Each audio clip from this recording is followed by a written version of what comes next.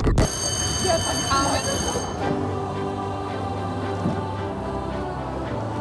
time for class. Civics just doesn't begin and end on Election Day. This is Sunday Civics, the home for the civically engaged, with political strategist L. Joy Williams on Sirius XM's Urban View. Welcome to Sunday Civics, the home for the civically engaged. I am your host, your civics teacher and neighborhood political strategist, L. Joy Williams, and I am delighted that you made it to class this morning. For this morning's conversation, I'm bringing someone to the front of the class, to the circle, if you will. You'll hear more about that later, who has been working on the issue of justice reform in all of the many issues related to justice reform, which we'll get to in our discussion for some time. Deanna Hoskins is the president and CEO of Just Leadership USA, an organization that elevates and empowers voices of people directly impacted by the criminal justice system. Ms. Hoskins has been committed to the movement for racial and social justice, working alongside those most impacted or marginalized for over 2 decades. And so I want to welcome to the front of the class, Deanna Hoskins. Welcome to the front of the class. Thank you, Eljoy. Thank you. It's an honor to be here. I'm so glad that you accepted our invitation, reaching out to have this lengthy conversation. We have some time, and I ran through all of my bullets that I wanted to talk to you about. So I wanted to get straight into the conversation. But first, since you're at the front of the class, and I know that's not normal for you because, as you told me, you usually like to form people in a circle. Right. So we're in this together. But since you're at the front of the class here on Sunday Civics, we want to start by you telling us the story of your first civic action. Thank you. It's funny because growing up and different things, I never really thought about how to be civically engaged in society, right? It was always focused on what you're going to be when you grow up. And the importance of being civically engaged did not occur to me until my rights to be civically engaged were taken. When I was convicted of a crime in 98 and understanding voting rights, just not having the ability. Now, not even the fact that I was voting at the time because I was living a different lifestyle, but when I was really trying to get my life together and become a full citizen and participate in my adult responsibilities, realizing that individuals with felony convictions in some level did not have the right to vote in Ohio. Now, in Ohio, it is different. You only lose that right during the term of your incarceration. But at that time, it was voting, and it was around 96 in a local election that I started hearing about people with felony convictions can't vote. And it was a misconception that I had to learn for myself, that it was only if I was incarcerated at the state that I couldn't vote. But the fact that the community and even the Board of Elections was saying people with felony convictions couldn't vote. So the misconception, not only around voting was my first civic activity, it actually started to open the door to the work that I do of the misconceptions that people with felony convictions were living with, the myths that was impacting Black people at a higher rate. That's so, we've talked about that on the show for some time, about in the community's perception and conversations, how that impacts how we live our lives, and how that, while there may not be a law on the books or a policy on the books, people's thought that it is, or isn't, how that can affect people. And we're going to talk about that a bit later, about the language that we use as it pertains to the justice system and how we should alter that, and, what we should use instead, but also how that contributes to our views about those who are marginalized, those who are justice impacted. But first, I think back in December, the FBI put out their annual crime statistics through its Uniform Crime what is it? Uniform Crime Reporting Program. Yeah. And we can see local news all across the country have been leading with headlines of a rise in violent crime. And when we had the Brooklyn District Attorney on recently, he cautioned us about the way data like that is used to stoke fear. Can you give some greater context to that? So yes, one of the processes of keeping people held hostage or getting people to favor what actions, if it's over incarceration, over in policing, is to highlight different crimes, right? And we know that criminal activity instills fear in someone, especially violent crimes. And what I'll say the Brooklyn DA is speaking about is, in our minds, when someone says violent, we're probably thinking of murder, rape, very notorious, heinous crimes. And then sometimes if I rob you with a butter knife, it is an aggravated robbery and considered a violent crime, right? If I show a gun in some kind of way. So even how they index, what we call index and categorize violent crimes, can be very deceiving and used as fear-mongering tactics. One of the things that I've always asked is, crime stats and data always comes out in a manner that doesn't educate the public. So, and I'll use my hometown for one, here in Ohio. I know when I was working on violent crimes and gang participation, well, I knew come March, late February, early March, shootings, and we were just focused on shootings. Shootings spike. And then they hit a high spike around June, July, August. And when the fall starts to set in, they start tapering off. Why? More people outside, more people hanging out, no activities for young people to be active in. So even asking places, the FBI doesn't get that. The FBI just gets everyone's data. But if you say, well, what is the trend of the violent crime in that area during these certain months? And was that area inclusive? And what we know, media is fighting for social media content, televised content. And that what we also know is the media has become so depressing. It doesn't show us the benefits and the things that are going on in our area. It shows us the high crime. So it seems like it's constantly coming to us.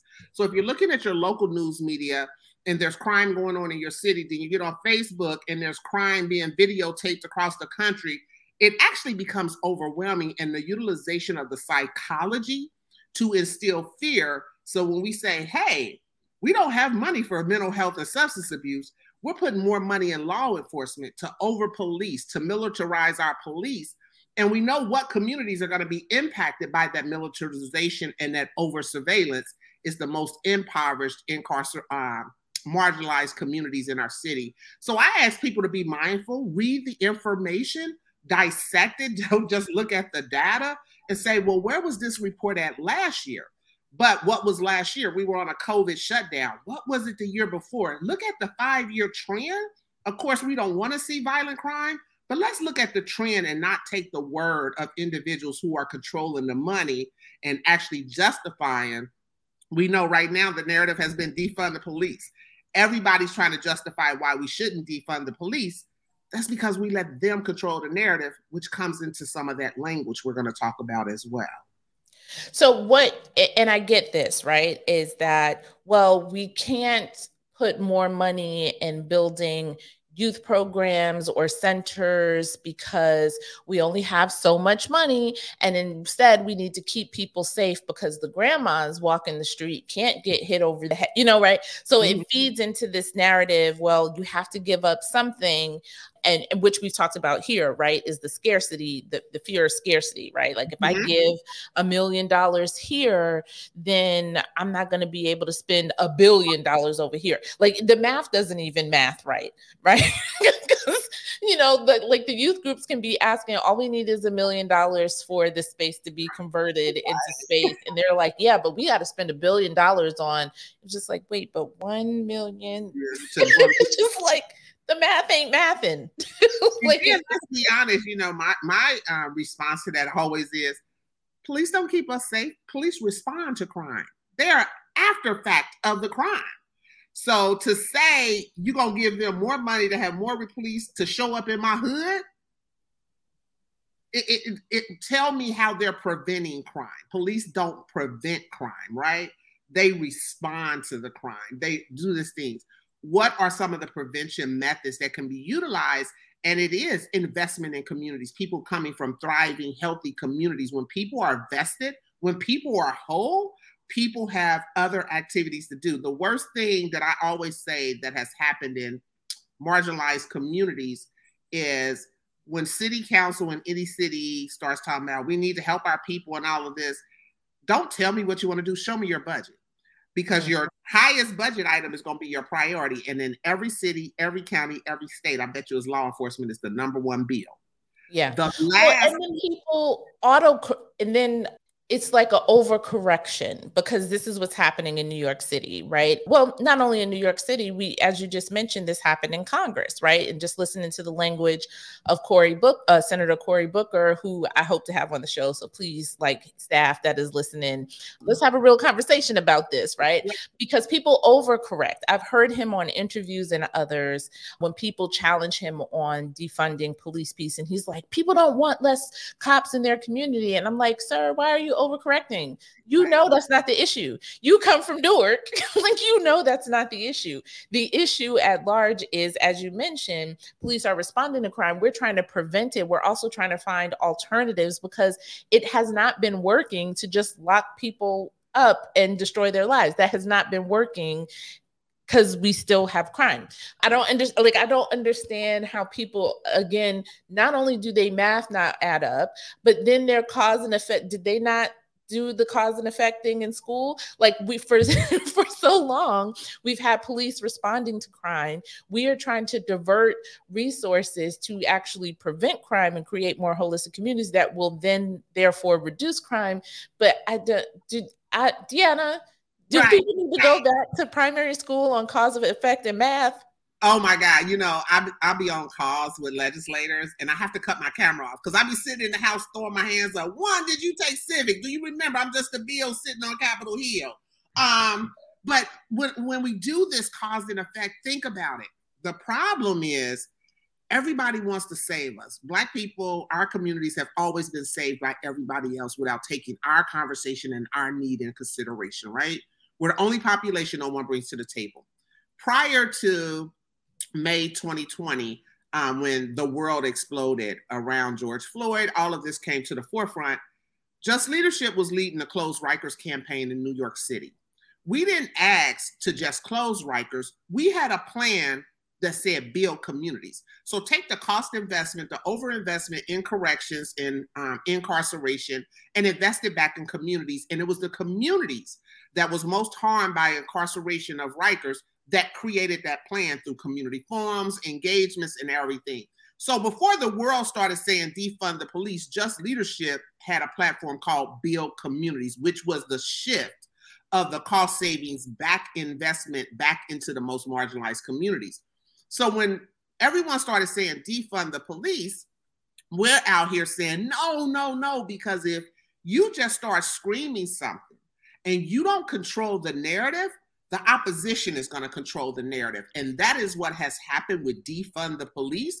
The opposition controlled the narrative to use it against us, those of us who were actually screaming for it. And so when I hear people saying, we're not defunding the police, you're using a scare tactic. Because you know that's not what it is. This is about building communities. This is about investing in communities.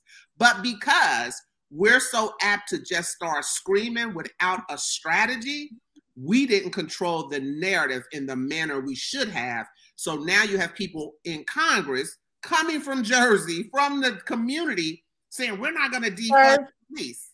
From Newark, come on. You know what? But it's think about it. I can't step in there because they have controlled the narrative. And if I say that literally, I'm going to lose all strategy, all colleagues that I have on my side. But you don't have to. This is where politics, if you want to play politics. Use their game. Every time they bring it up, bring it back and frame it to what it is.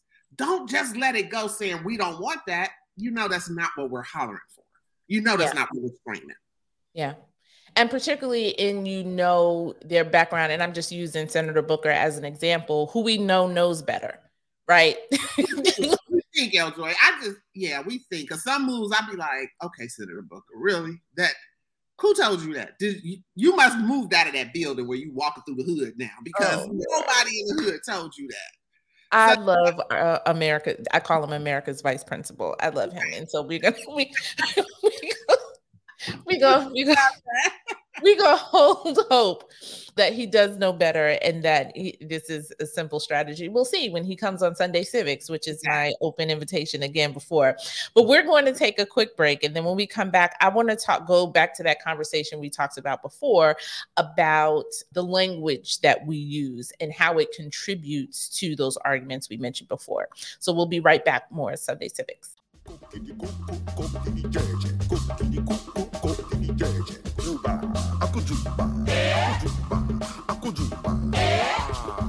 the wahala, all the problems, all the things that you think that you must do to start in this world. Like when the teacher, schoolboy and schoolgirl come together. Who is the teacher? I go let you know. Who is the teacher? I go let you know. Welcome back to Sunday Civics. I'm LJoy Williams, and we are talking with Deanna Hoskins, who is the president and CEO of Just Leadership USA. Deanna, thank you again for joining us in the circle. I'll use in the circle for now. But in your recent op-ed, I think it was for the Washington Post, you made an argument about the language that we use as it pertains to justice reform and how it can impact the argument. And you briefly touched upon it a little bit in our earlier discussion, but I wanted you to talk a bit more about that, whether it's offender, convict, criminal, and talk a bit about how the language we use has an impact on our ability to reform or abolish, if you will, some of the systems that are set up in our justice system. Yes, I think it's really important to identify people as people. And one of the things, the late, great Eddie Ellis, who was kind of the leader who formerly incarcerated and came out, penned a letter that basically said, if you continue to identify me as my crime, you continue to identify me as a convict, an offender, inmate, you're undervaluing who I am as a person, and you're undervaluing the process of what you say corrections and rehabilitation is, of me serving that time, correcting the behavior, and coming out and being a whole person.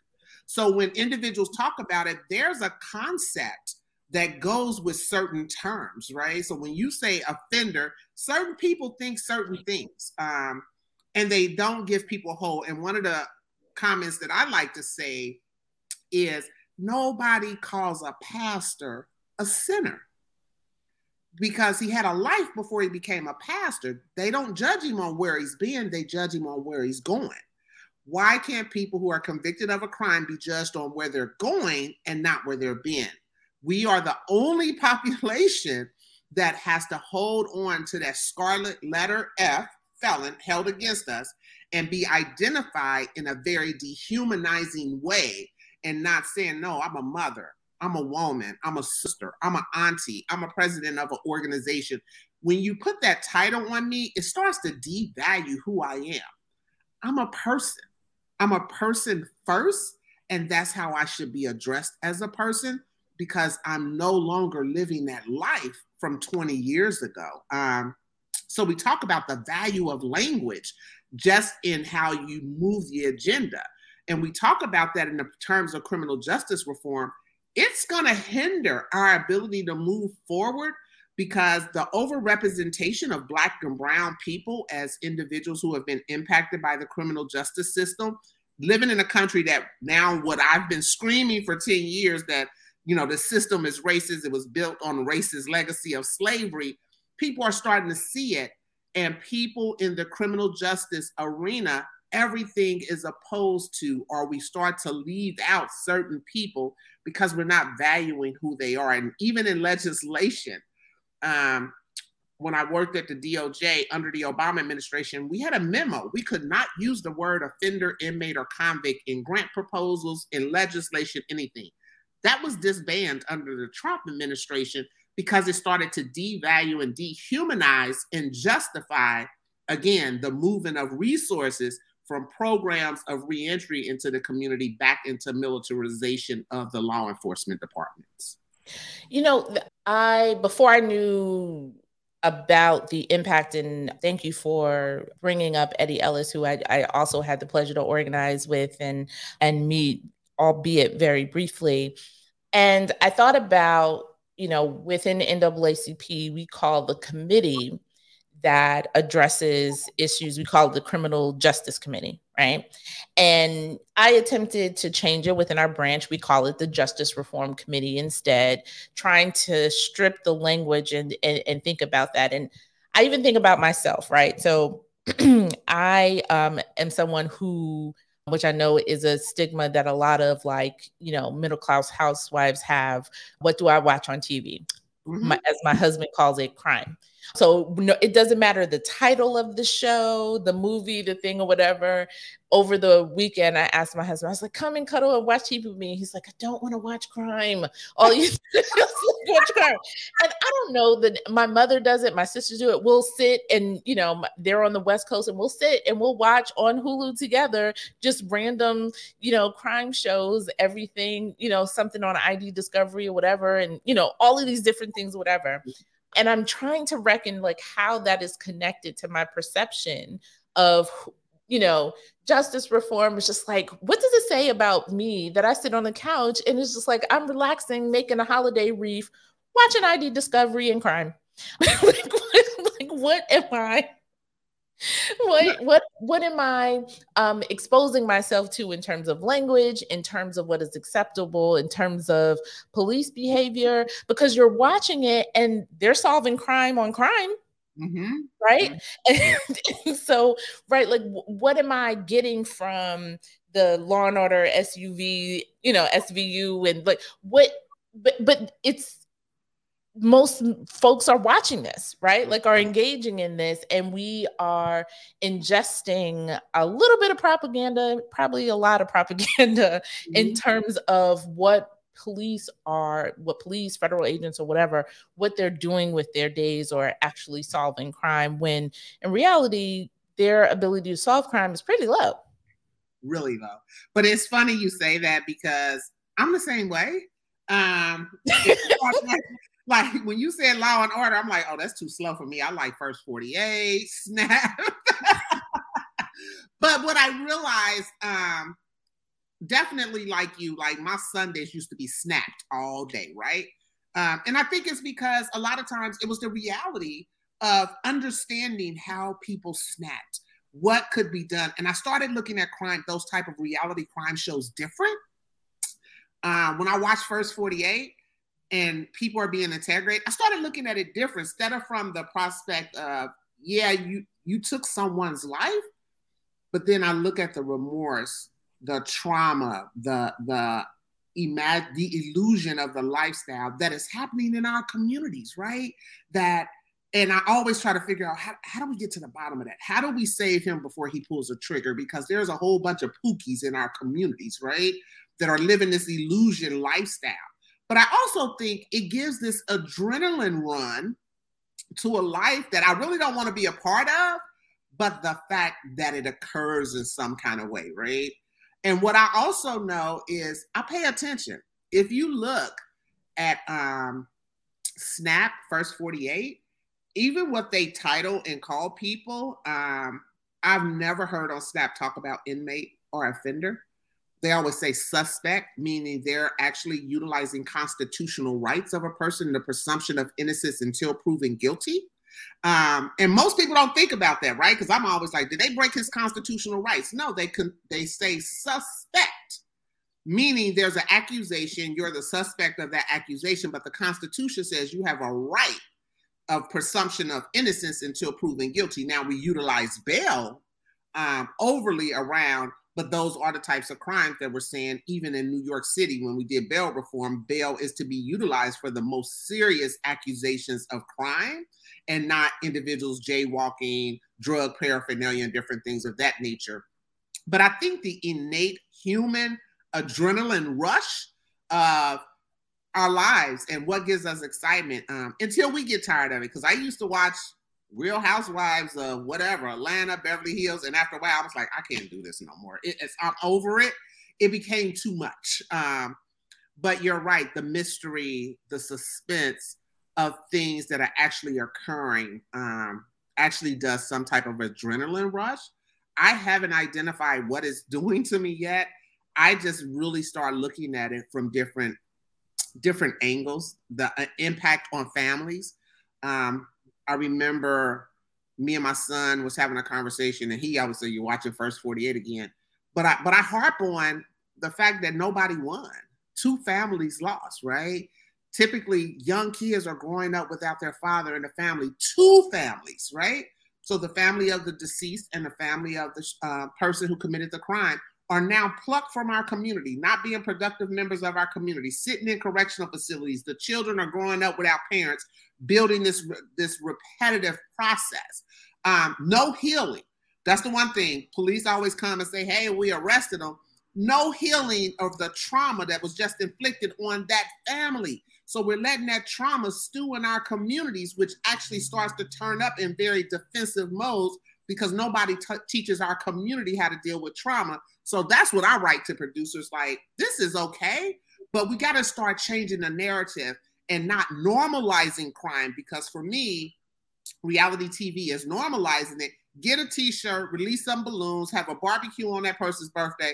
Nobody talked about the trauma instilled in that family. Nobody addressed the trauma that is now in that community of everybody who shows up. Let the trauma stew. And what we know, trauma untreated actually becomes actions uncontrollable. Yeah.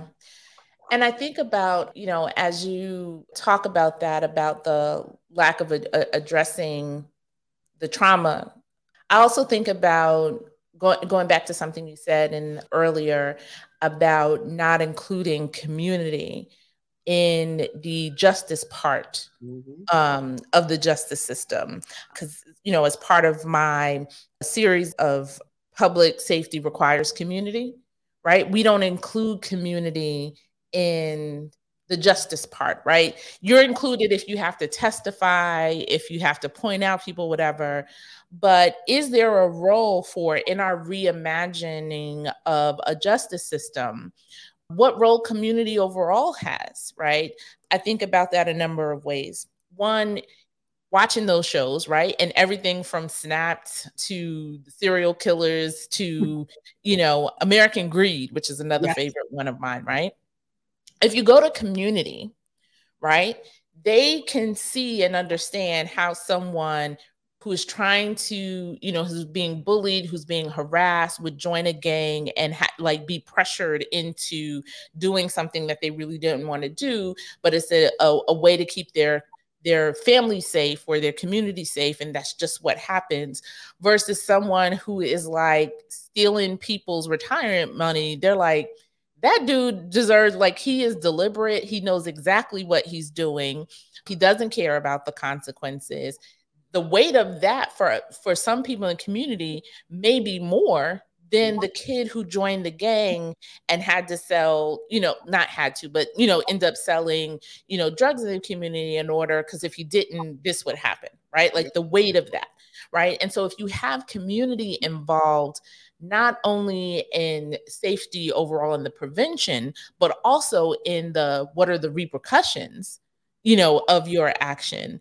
What does that look like? I'm intrigued by, I don't know, right? But I'm intrigued about if you have community involved in that process, number one, I think the trauma can get dealt with, right? And 2, there is something about your responsibility or your repercussions are to the community in which you still live versus the man or the government imposing repercussions upon you, right? So I'm also thinking about from that perspective, right?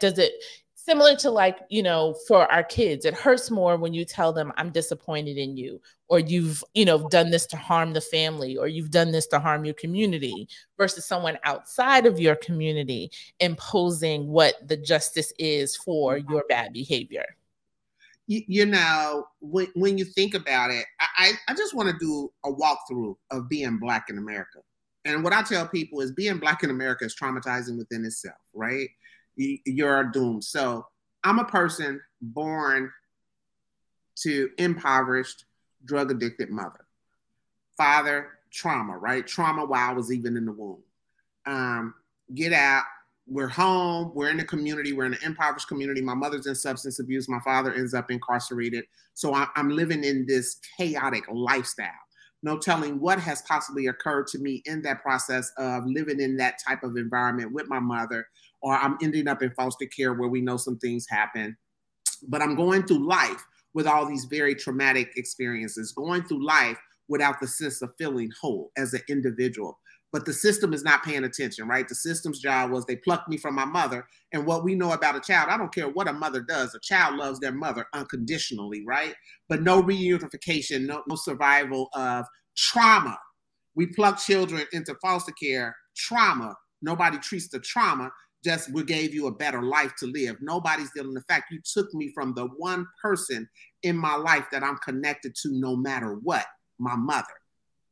Child grows up, acting out, and we know in our communities, acting out has went from childhood behavior to, in some cases, criminal behavior, right? We have more police officers in our urban schools than we do school counselors to address the issue and the trauma. Now I'm acting out. What does a gang do for an individual? Gangs are a family. Gangs are loyal to each other. So everything I've been earning that you took from me, I just found in this gang. They're going to feed me. They're going to make sure I'm okay. They're going to make sure I have clothes and different things of that nature. So the nature of the activity doesn't even click to the individual because the feeling of wholeness is being met in some manner. I feel safe for the first time in my life, right? Because when I was living with my mother, I was in an unstable environment, unsafe. When you pulled me out into foster care, I was not safe. I didn't know the people whose house I was. Y'all just landed me in this house. Y'all don't even know what happened in this house. And in some cases, we're hearing of sexual abuse on male and female foster children who were afraid to even tell about it because where am I going to go next, right?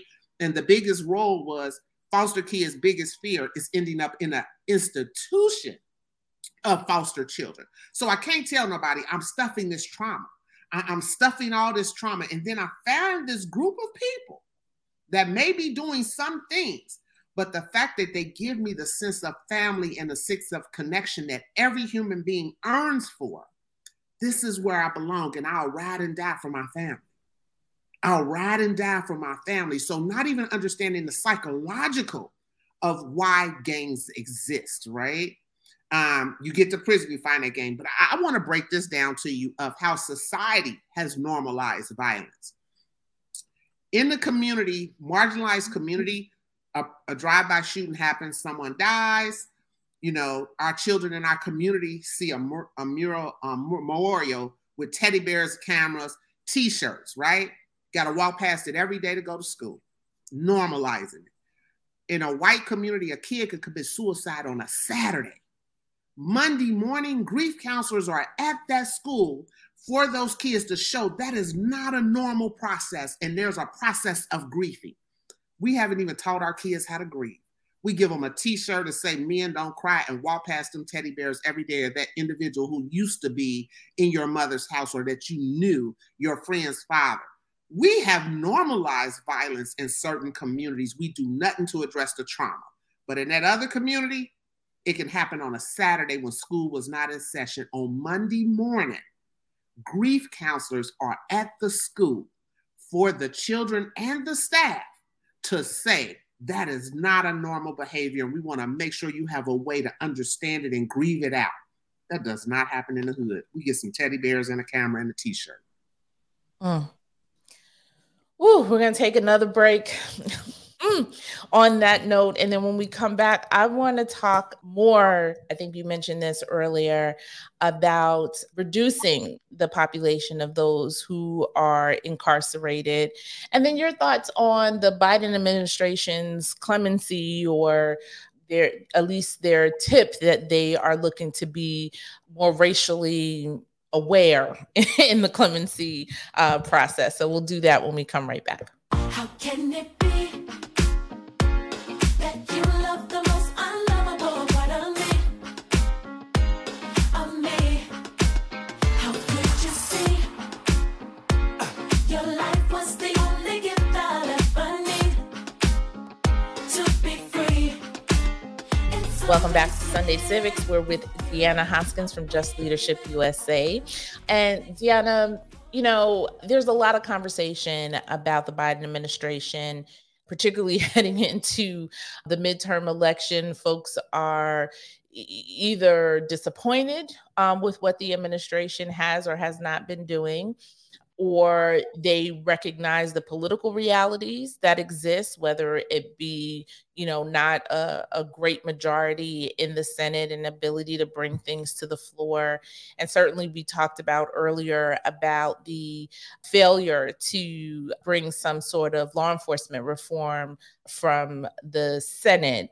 But, you know, one conversation I just saw briefly, some articles about it, was about the Biden administration's plan to address clemency and pardons, and at least some signaling that they're looking to be more racially inclusive in terms of that process. For a lot of people, that process is not something they follow on a regular basis. It's not something that they actually know how to address, how to get through a process. I'm interested because I know Just Leadership has also commented on and made some commentary on the issue, and wanted to elevate it to give you an opportunity to talk about your perspective on pardons and racial justice. Thank you. I first want to address the question when you talked about people's disappointment in an administration to move the needle. And, you know, I think about it, having worked in government, and I think about it taking over an organization, that when you walk into chaos, you have to prioritize as the leader of that organization. And what you prioritize that's impacting the masses may be very disappointing to certain segments of population, right? Because what's important to me is criminal justice. What's important to me is, what are we going to do? Are we going to give clemency to the 4,500 individuals that the Trump administration released during COVID, only to find out we're in the middle of a pandemic?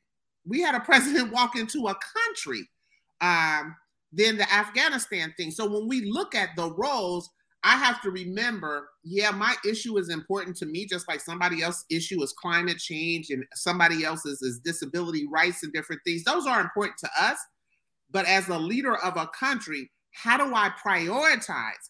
Because as a leader, I can't do everything in an organization or an infrastructure when I walked into complete chaos. But I also understand the process of what needs to happen. I will say the Biden administration has created an office in the White House to take a look at the clemency and pardon process. And that happened because of the unethical way that the last administration issued pardons and commutations. They issued pardons and commutations based on who had relationships with them, not the hundreds and thousands of applications that have been sitting on an attorney's desk. People who literally became friends, people who actually were friends of other millionaires, people who didn't even put in an application for pardons were getting pardons. So the ethical application of how pardon and clemencies had been issued is what the Biden administration is paying attention to and saying, we're bringing this into the White House. We want to investigate the process. How has the process even happened before? And how do we set that process that you never get that unethical behavior overstepping? And I'm going to free all my friends or everyone who supported me and my chaos to issue these pardons on the last day. What is the process of, and don't get me wrong, love the fact that people were pardoned from life sentences because they were over sentenced and over incarcerated. But the fact that you were released out of prison from a life sentence because a celebrity seen you, when there are so many other people who were over sentenced as well, but then you and that celebrity then go back to free other people, but then you got a full pardon from even the community supervision of your sentence over people who've been out here in this community for 20 years doing good work because of your celebrity connection. So the ethic and the credibility of that office is shot. It became a process. It became that pay to play. I know you. I won't support the Biden administration if you pardon, commute my friend, because we want to get into the cannabis industry, and she has a felony conviction, a federal felony conviction. And you had celebrities who played that game, Black celebrities. I'm not going to support them if this is what you do. I'm not going to use my celebrity status to support this administration if this is what you give me. And that promise and that handshake was delivered. And now we're watching this celebrity just invest in 65 million cannabis tech world, right? It became that game, the money game. It was about who you know. So at reestablishing the ethics of that. But also when people are disappointed in administration, I want to show the politics of this. So at the end of COVID, at the end of the last administration, the CARES Act, 4,500 people were released from correctional facilities because of COVID. That 4,500, there was no rhyme or reason. There was no metrics used of, oh, these people are 12 months to being released. These people are certain things, and shifting of people in correctional facilities. If you have a 15-year sentence, we're going to move you to make sure we get the people who are medically vulnerable out the door or people who are close to release. 4,500 was just released. And in the Barr memo, it says at the end of the pandemic, those people have to return to prison. So advocates are calling for, why do I have to return to prison? It is stressful. They should not have to return. They're at home taking care of their parents. They're doing all this. Here's the political problem. It was a political ploy. This administration is going to lose the advocates if that 4,500 has to go back to prison. Why? Because you have Biden, who was the co-creator of the 94 crime bill that massively destroyed Black and brown communities. And you have Vice President Harris, who was an over-aggressive prosecutor in California known for incarceration of Black men, sending people back to prison. The Republicans can get that party again, and we already know Trump's campaigning. Thirdly, there was no process, right? So there's no process to say, oh, these people who were released are 24 months to being released anyway. No, you got people who still got 15, 20 years on their sentence to do. There was no process. It was a setup and a deploy to actually break down their ability. When you talk about the police reform, the Republicans are doing exactly what they did to Obama to not communicate. Tim Scott said the reason the conversation broke down was because of defund the police. The National Police Association came back and said that wasn't the reasons. And Tim Scott has not come back to apologize to the American people. We tell you what we want. It's this ploy. And I think for us, not understanding, people play politics with our lives and not understanding. So it's not a simple wipe of everyone who was being released. What is the fairness of that when I'm actually already researching the clemency process to have credibility? So you got this administration who was set up by the previous administration caught between a rock and a hard place. Do I continue to do what the last administration do and just do a blanket clemency to everyone who was released because of a pandemic? Or do I try to restore credibility to this office of a process? Because guess what? There are some people who have an application on that desk and been on that desk for 10 years that was not released here. So where's the credibility, and how do I course correct that without somebody getting mad? Woo, that's a lot. And it's a lot to put in context that there are a number of things on the table and at stake, that it's not just a clean or clear process. And it's going to take some time, unfortunately, to sort of really stand up a process that will be fair, that will be inclusive.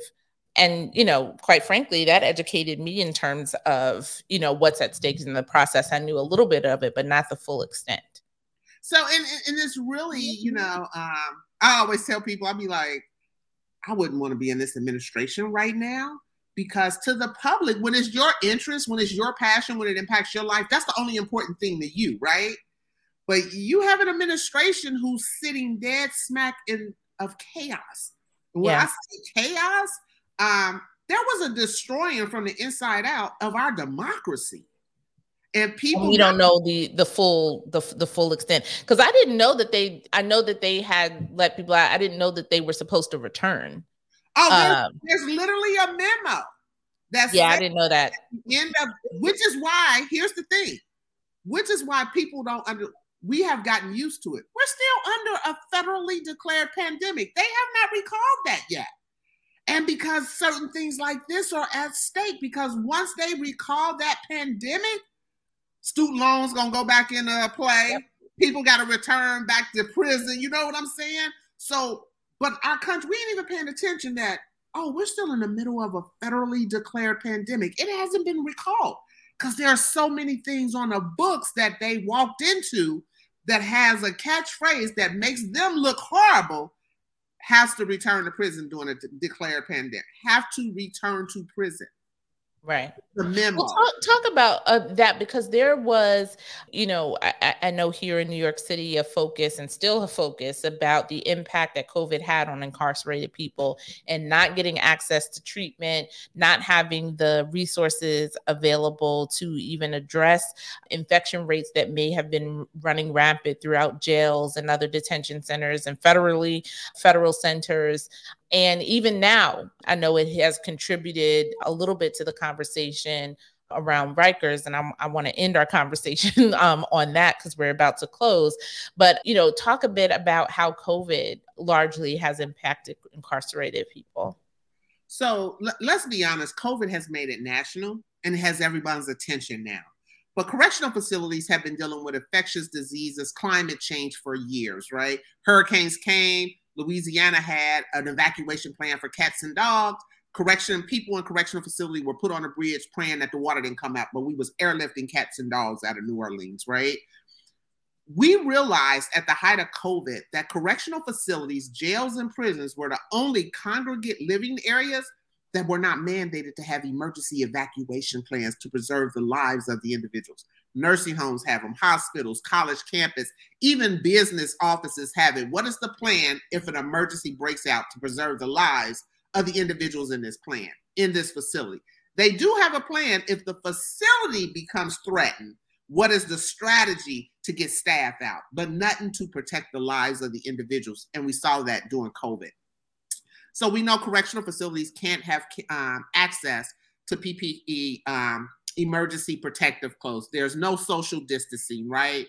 The inability of Rikers, we realized there wasn't even hot water to wash your hands. And when we ran out of sanitizer, they could manufacture the sanitizer, but it was a contraband if they got caught with it. So all these elements, right? And Rikers is another story around the conditions of confinement. But COVID made it relevant. And to show you the dehumanization, even when the CDC came out with the vaccines, and they actually broke down groups of priority. Group 1A was congregate living areas, nursing homes, different things.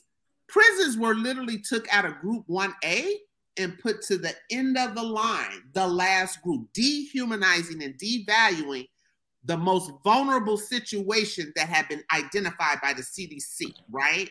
And that goes back to our early conversation about how we internalize language. It was like, wait, you're putting convicts ahead of, regular people? Exactly.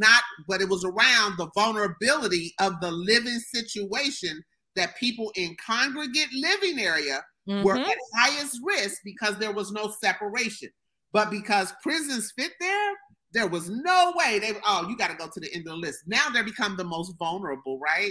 So what we did at Just Leadership, we launched what's called the Just Us. And we're pushing for legislators to, across the country, adopt emergency management style policies of how you decarcerate during a pandemic or an emergency, but what you also leave in place, because what happened in prisons, people were segregated, isolated if they were thought to test positive, which is solitary confinement, which has actually been constitutionally in some areas deemed dehumanizing. So this whole dehumanization of individuals incarcerated Senator Duckworth has introduced a copy of it called the Correctional Facilities Care Act on a federal level. We're introducing language in New York as well. But building that process that our lives, when we're incarcerated, we are literally thrown away and devalued and dehumanized, even in the protection of our lives, is the last on the totem pole. I had a friend I grew up with, and I remember his sister calling me at the height of COVID. He had a 5-year sentence in a federal facility in Indiana. And all she could say was he was not sentenced to life. He passed away from COVID at the height of COVID. He had asthma and these other issues and was complaining that he couldn't breathe, and they kept giving him treatment saying, go back. But her thing was he was sentenced to a 5-year sentence. He was not sentenced to life. And the devaluing of his life, the paying attention to his medical condition was not there. But when people are sentenced to correctional facilities, they're the only individuals who get free health care. The judge sentences you to the custody and care of the state. And the state neglects those individuals when they don't have the proper plans in place. If I don't take care of my child, if I don't pay attention to their medical and my child dies and they determine it was medical neglect because I didn't pay attention, I can be criminalized for that. We don't hold the state accountable for the individuals in their custody and their care. Ooh, on that note, I'm going to have you back, Deanna, because I have a whole other conversation about how we reduce the population of jails, prison, detention overall. But I want to thank you for taking the time and the opportunity to join us this morning. I know you've not only fed my soul, but sort of, earned the place at the front of the class in educating me about certain aspects of justice reform. And it's going to take some time, but not a long time, for us to change our language and to change our strategies and how we deal with these issues. Deanna, thank you so very much. And thanks to all of you for joining Sunday Civics this morning. We'll be back next Sunday with more ways for you to take civic action. Have a good one.